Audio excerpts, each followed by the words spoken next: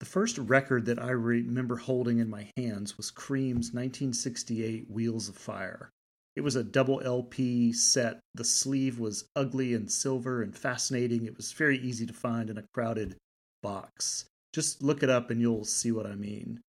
It was the early 1980s, and I wore that thing out, turning it over and over and over again for hours at a time.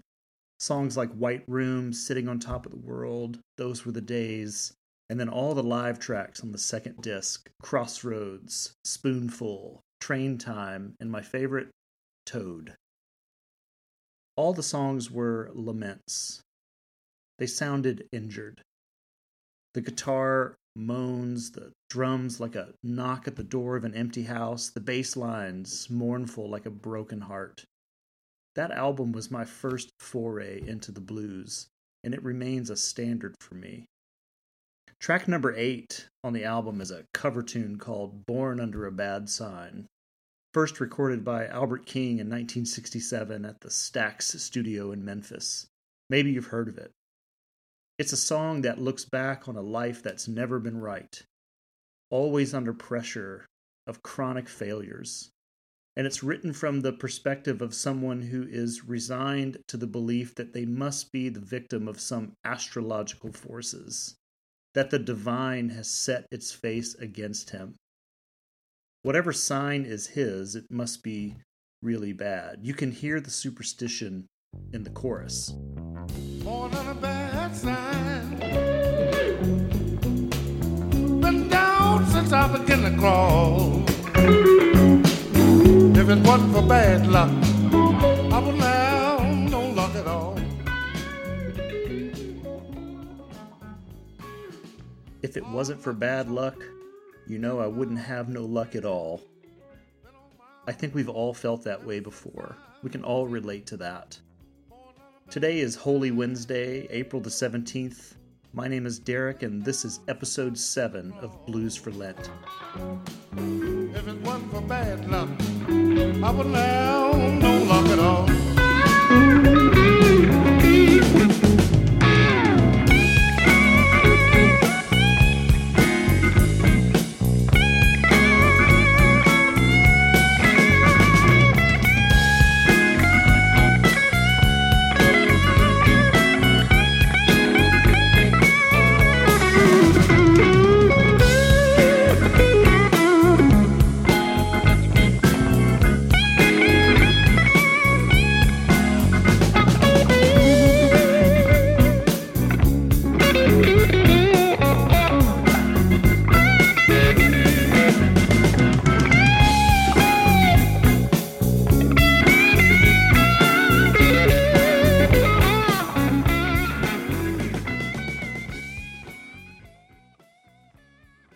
In Psalm 31, the poet writes, "Have mercy on me, O Lord, for I am in trouble.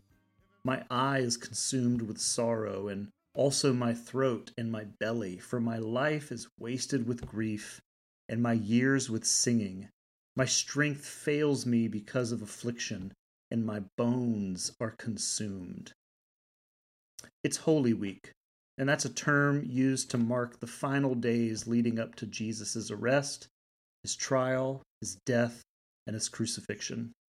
The readings and lessons for this week focus on his journey of suffering on the road to his passion. In Holy Week, we are not left with the flannel graph Jesus who walks on water, who does tricks with fish and bread, and who plays with children, but with the Jesus who is on death row, and with the Jesus who knows his end. Since the earliest days of the Jesus movement, Psalm 31 has been read in connection with Christ's suffering.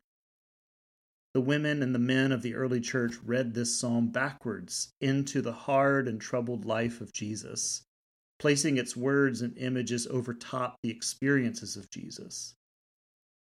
And when you think about his final week on earth and his own knowing of his end, you can feel it in the words of this psalm, which can double as a prayer on the lips of the condemned. "Have mercy on me," the poet writes, "for I am in trouble. My strength fails me, and my bones are consumed." The writer is doubled over in grief. and without the energy to even rise out of bed. Just one more morning,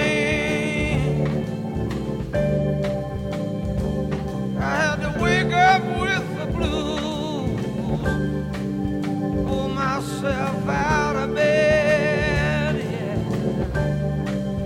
Put on my walking shoes, went up on the mountain, see what I could see. The whole world was falling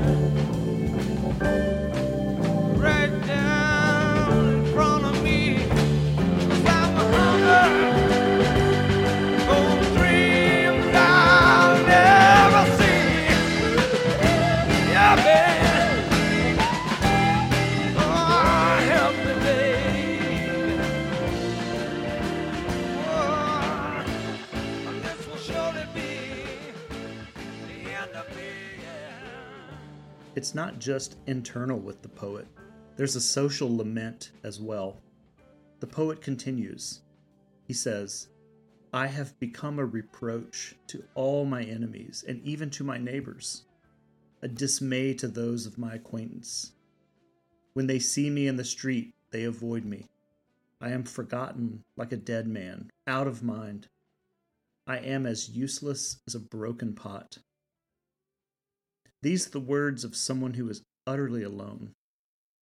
When the earliest Christians overlaid this psalm atop the suffering and death of Jesus, the connections were easy. As Jesus hung there on the cross, the unfolding drama beneath and around him was still fresh. Judas had betrayed him. His disciples had run off in the wake of his arrest. Peter had even denied any sort of official association with him. And these were his friends. Not to mention the energy of those who actually hated him and who stood there with condemning postures and glares. "When they see me in the street," the poet writes, "they avoid me. I am forgotten like a dead man, out of mind. I am useless as a broken pot."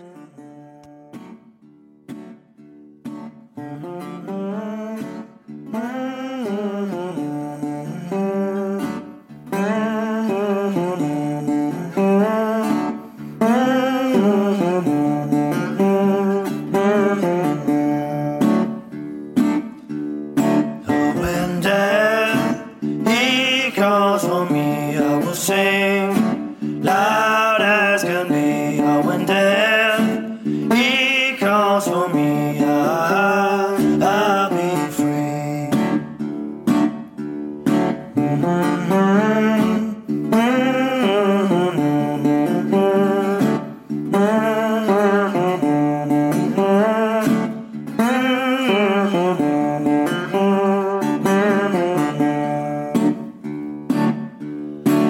When death he calls for you, what will you do? When death he calls for you, I hope you'll sing with me soon.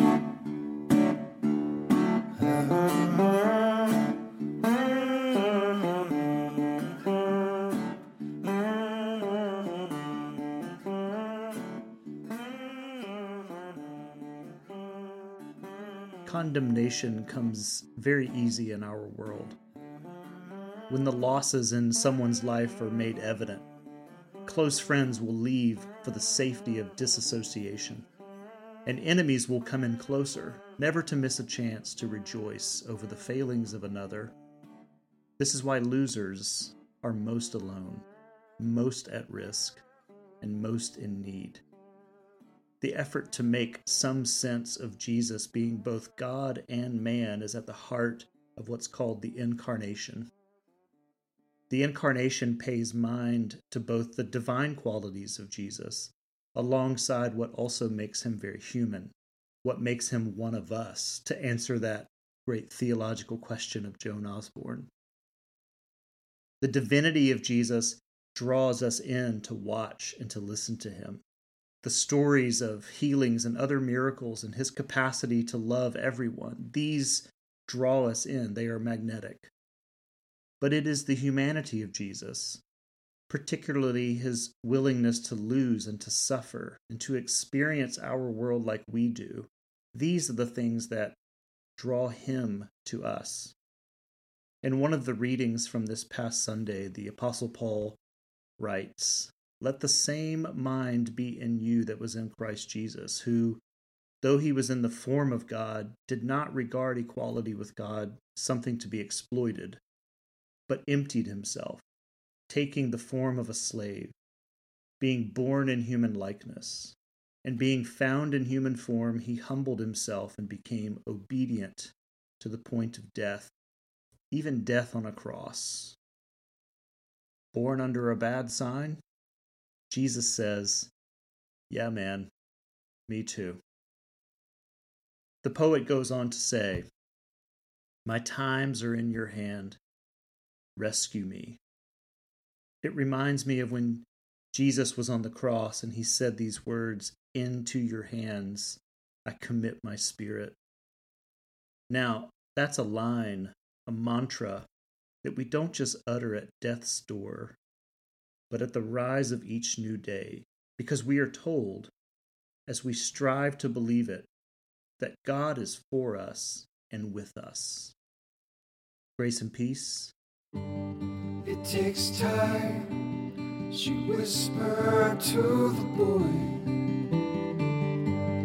She recognized the hours passing through the door. Rabbit fences across the open street. Good morning, baby, I've waited all night long just to touch milky skin. The air is deeper here today. I'll go before and take the last step of the pier. Don't come undone just because you got no talent. The creeps will go away when all the food is gone. There's no one else that even qualifies. Bad temper steals the innocence you thought you stole from Uncle Sue. The day he chased you round the yard with broken shears. The bonds of family are strong. Don't get very low to trim your hair. Sweet pardon to soothe your wedding fears. Don't get where you're going with plastic shoes. Sweet pardon to show me of everything to lose. Don't get very low to trim your hair. Sweet pardon to soothe your wedding years. Don't get where you're going with plastic shoes. Sweet pardon to show me of everything to lose. To show me my wedding fears. Sweet pardon to soothe me through the years.